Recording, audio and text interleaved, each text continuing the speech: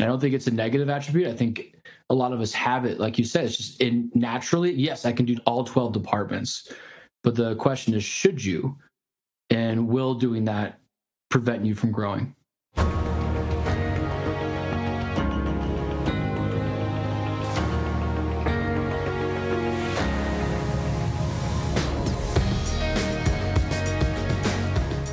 We're back to another episode of Live Your Truth Now. I'm your host, Katie D'Andrea, and I have an exciting guest for you today.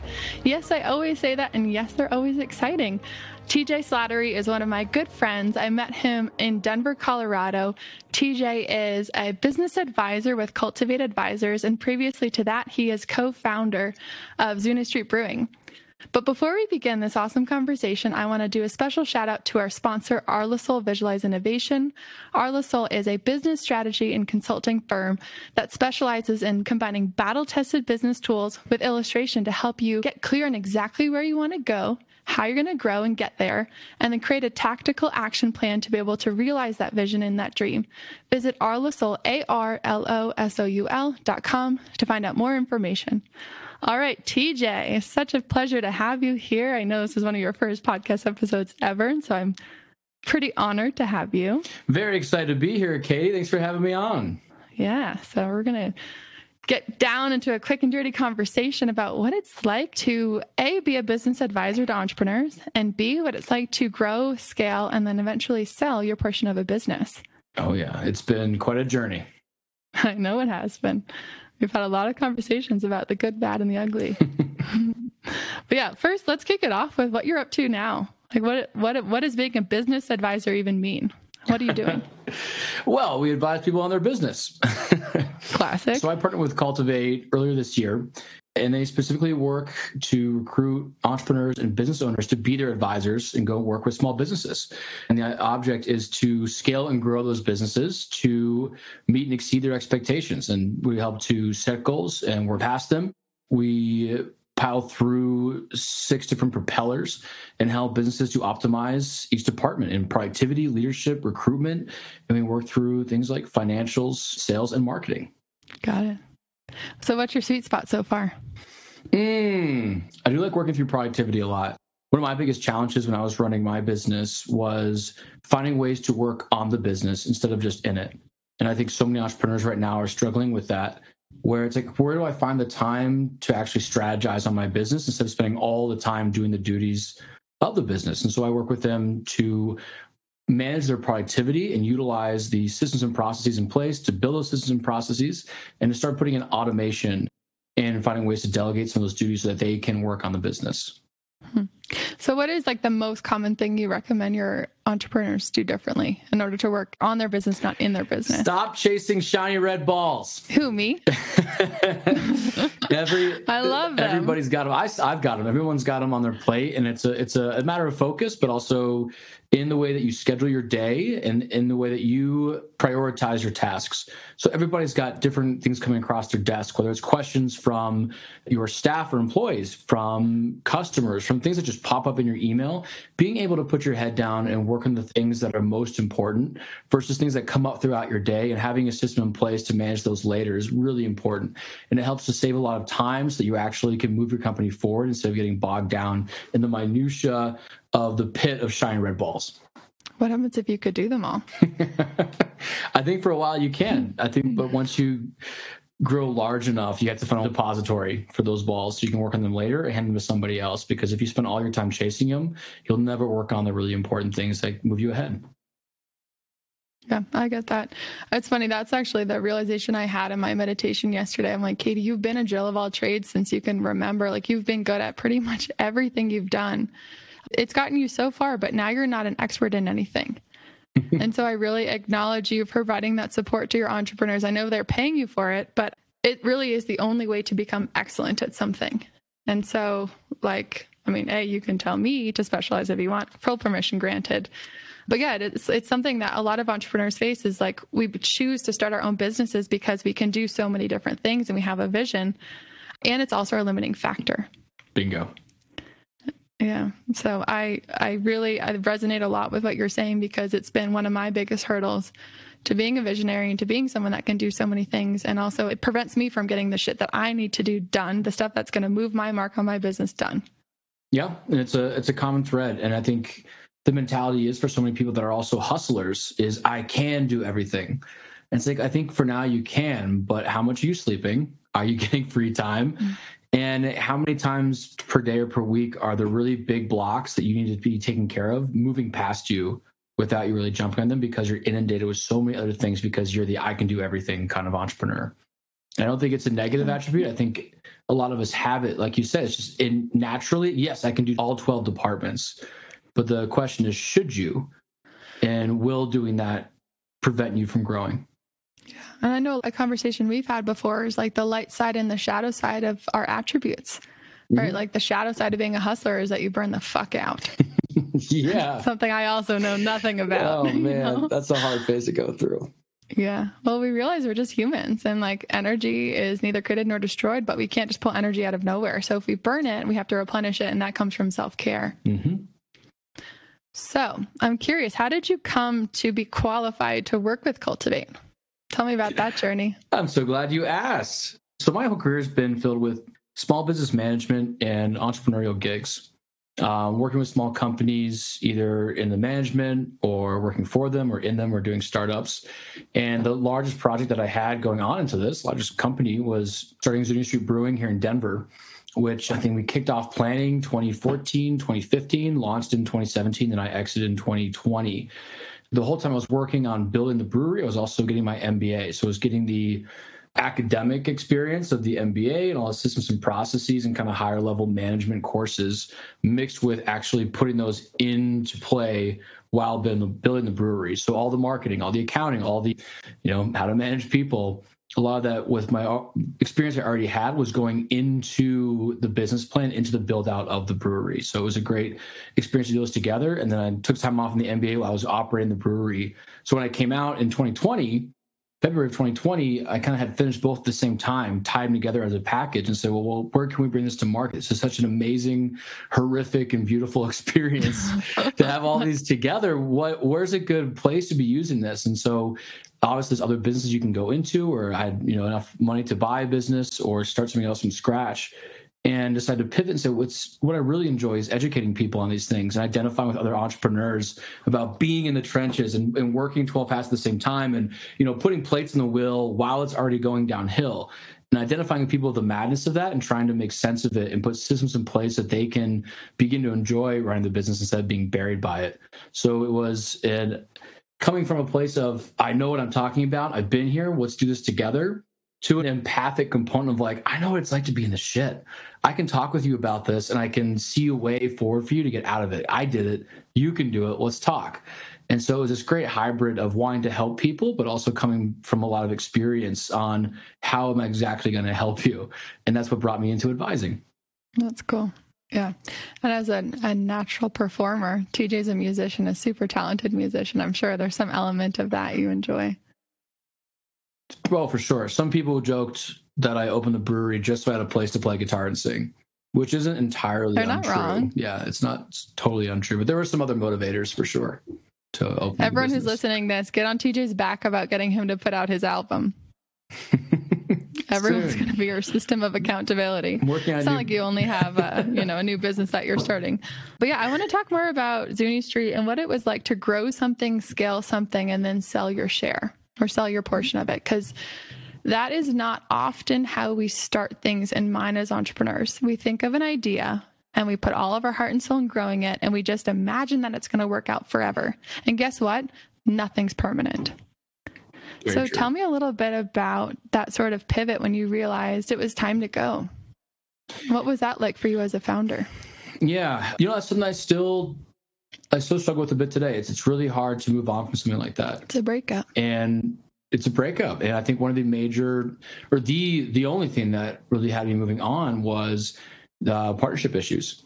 And, my partner was somebody that I'd known for 20 years going into the business, and we had our good and bad moments throughout the life of the business, but we were generally bad and got more and more toxic. Kind of reached a place where I'm like, this is getting really bad. And the the relationship, the business is coming from the pair of us. And as this continues to deteriorate, I think it's going to begin to hurt the business. So one of us needs to exit.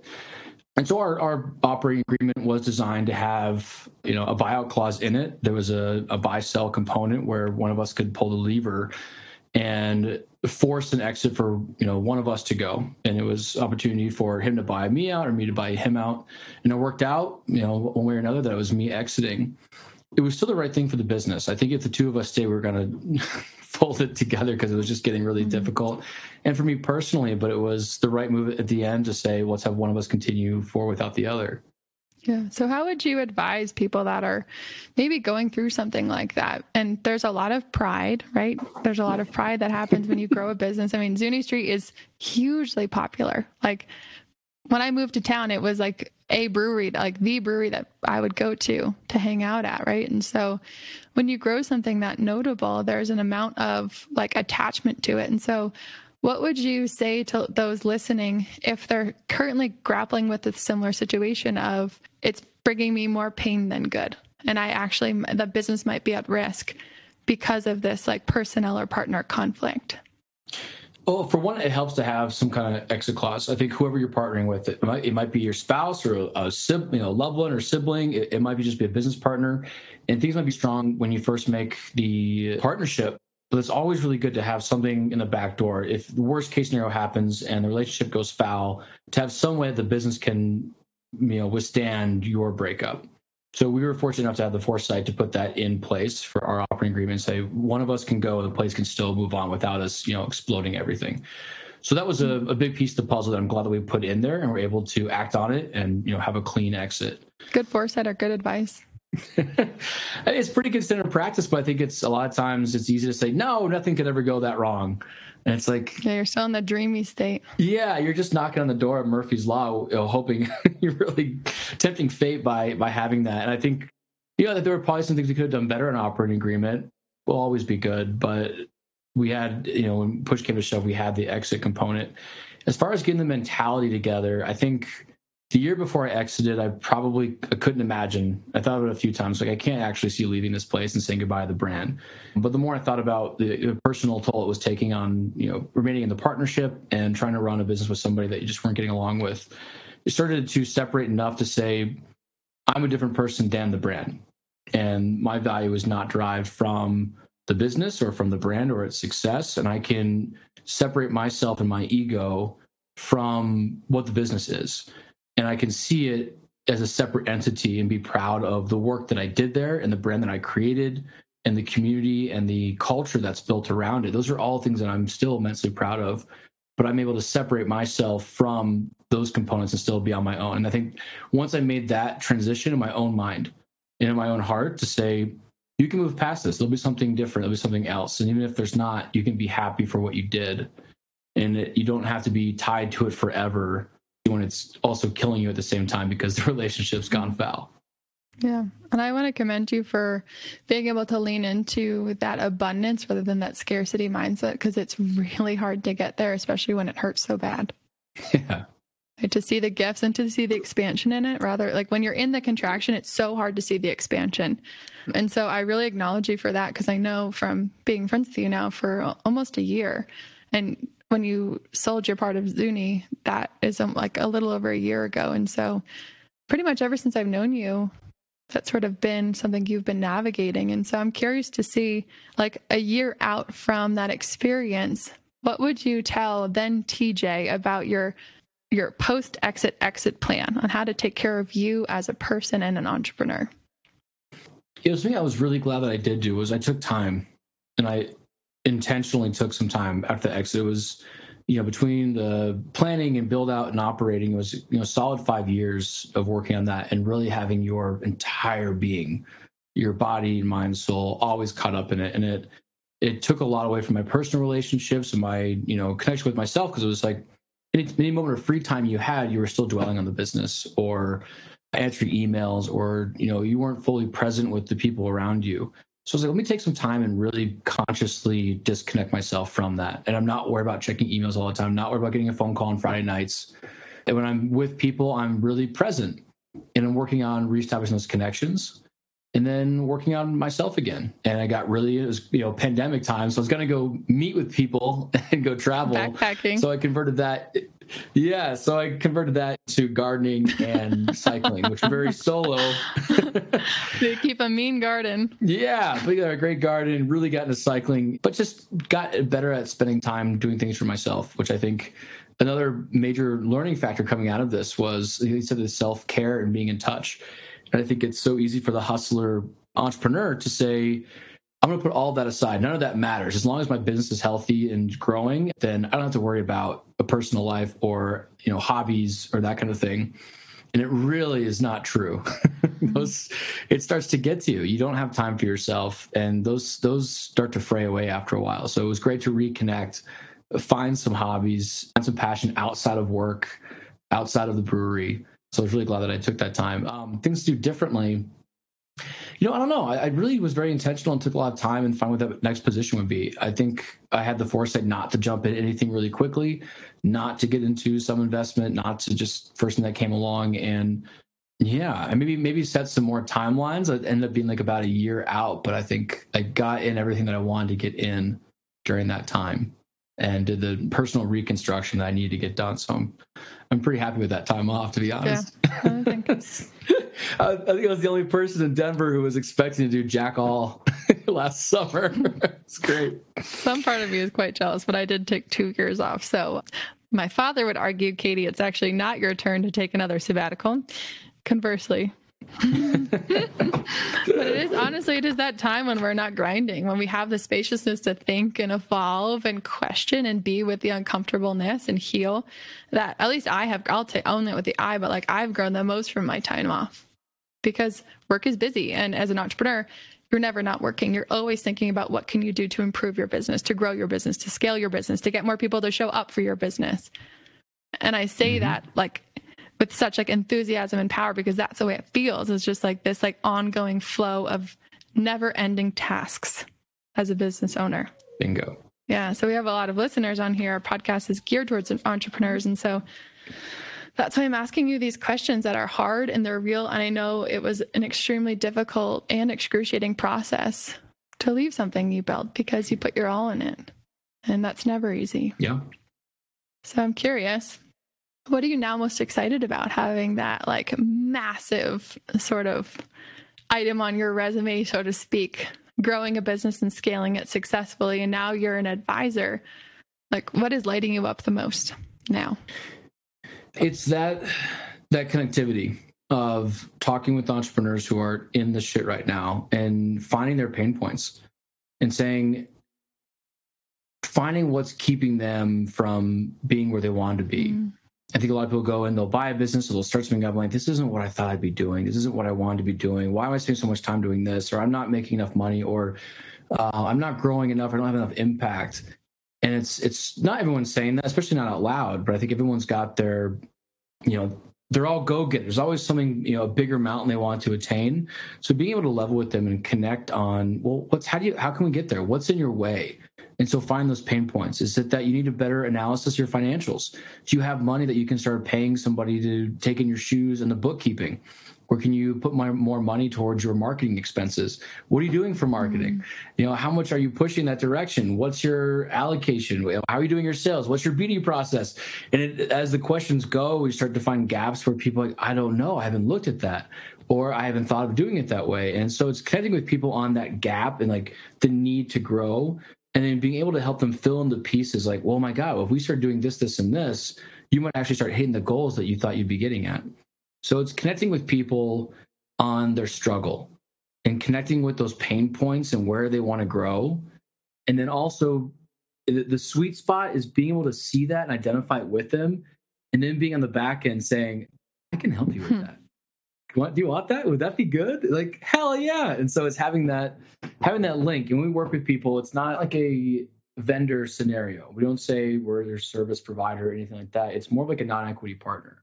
It's I want to come in with you and look at this through the eyes of a non-equity partner that would say, help with decision-making. Let's do some soundboarding and bounce things back and forth. It's really lonely being an entrepreneur. Can I get an amen? Whether Yeah. Whether or not you have a partner, sometimes, in my case, having a partner made me even more lonely because there was somebody right there you couldn't talk to about stuff. But oftentimes it's a solopreneur, someone that's working on their own. They don't have someone to feed back and forth off of. So I enjoy providing that, being that person. You don't have to pay me equity stuff. Just pay me a monthly fee to be your advisor. Yeah. But let me look at this with you as a partner would, to help problem solve this and give you my experience and background to get you where you want to go. It is amazing when you intentionally look and ask questions that get under the what beneath the what and the why beneath the why, and how transformative that can be. I mean, that's why I exist as a coach, is I'm just a really keen observer, and I ask people really bold, tough, hard questions that sometimes we're not even willing to ask ourselves. And so I love that you're doing that for entrepreneurs and small business owners, because I don't think it happens enough. I don't think people, whether you're partners or you're a paid partner, so to speak, I don't think we ask each other hard enough questions that get to what we're hiding or what we're not seeing intentionally or what's in our blind spots. Bingo. Clearly you're in the right seat. That's a cool thing. It's always good to feel like you're, the right person, right butt, right seat. Oh yeah. It's a growing experience as well, from being hands-on doer to let's talk about your problems and try to help you figure it out. It's not doing everything for you. It's working through it together. Mm. So there's always I think one of the things we talk about, it's, you're lobstering right now. You're moving from one shell to the next, and it's painful, God. And it's a growing experience. And you're maybe use the word metamorphosis. That is my metaphor. Have I ever shared that with you before? No. What's that? Oh, because I was having a very difficult time when I was 26 years old, and I was like, what the fuck am I supposed to be doing? I'm so lost. Classic Katie in her 20s, could see 30 years into the future, but couldn't see until 27. And so that's when that gave me sort of the courage, the confidence, and the impatience to quit my job and go backpacking to figure out who the heck am I actually really, and what do I really want? And so that was great and all, very expansive, got to know myself. And I came back and had never felt lonelier or more lost, which is very much the antithesis of what I was going for when I went to go backpack. Mm. And so I found myself in this limbo land of I had just come off of this backpacking adventure, and theoretically I could go back out because I didn't have any responsibilities. I didn't have a job. I was just freelancing, but I didn't know yet where I was moving to, but I could feel it pulling me forward. And so I called that limbo land. And for me, that's like purgatory, because it's the uncertainty. It's the fear of what's going to happen. We don't know, because as humans, we're wired towards certainty and we want to know our future, even though that's impossible. And so with a coach I had, this is a lot of words, I'll get to the point. With a coach I had, I reframed that to metamorphosis. And so I got to become be this caterpillar in my cocoon, which made that sort of limbo land, that darkness, that uncertainty feel that much more beautiful and emergent, because I wasn't just stuck. I was emerging into my new way of being in my new journey. I really like that metaphor. Absolutely. Yeah. Metamorphosis. Of course, you'll be thinking about cockroaches and Franz Kafka, but that's just the English background for me. Whatever floats your boat. Yeah. So as we wrap up, Mike and I like to finish every episode with what we want one another to take away from this episode for our viewers or for our listeners. So what is one thing you'd like to recap and reiterate as priority coming out of this episode? That's a really good question. I think kind of going back early on, talking about there's a mindset with entrepreneurs in the productivity world, and we want to try and do everything. And sometimes we don't feel like we're doing enough if we're not doing everything. And that's it's counterintuitive, right? It's this crisscross balance of our motor says do everything, but also we know to make progress, we have to do a little bit less and depend on other people and systems and processes. Mm-hmm. And so it's such a kind of funny food for thought to bring that home and just say, how can I do a bit less? And by doing less, I'm doing more. Yeah. And I love that, because it actually reminds me of an episode we did earlier on limiting beliefs. And I know that's something I've grappled with my limiting belief of not enoughness. unless I am like flat out running at 100 miles an hour, doing as much as I can, like I'm not earning my worth. And so I really love the idea of like putting the systems and processes in place to be able to step back and be more effective. And that doesn't mean working harder and grinding harder. It actually means being more effective and taking less time. Bingo. Yeah, that's good. What would I say? I think just to reiterate, like the importance of having someone in your court, like someone that you allow to see you and witness you and your business and ask you those tough questions that you necessarily can't see, or you're not willing to go out alone. Like why advising and consulting and coaching is so important. They're all three very different, but they all serve a purpose. And that's basically to help you get out of your own way. Couldn't have said it better myself. How can people find you, TJ? Let's say they're like, wow, my mind is blown. TJ Slattery is amazing. I need him to advise me in my business because he gets me. How can people find you? Let's see. Drop me a line, tj@cultivateadvisors.com.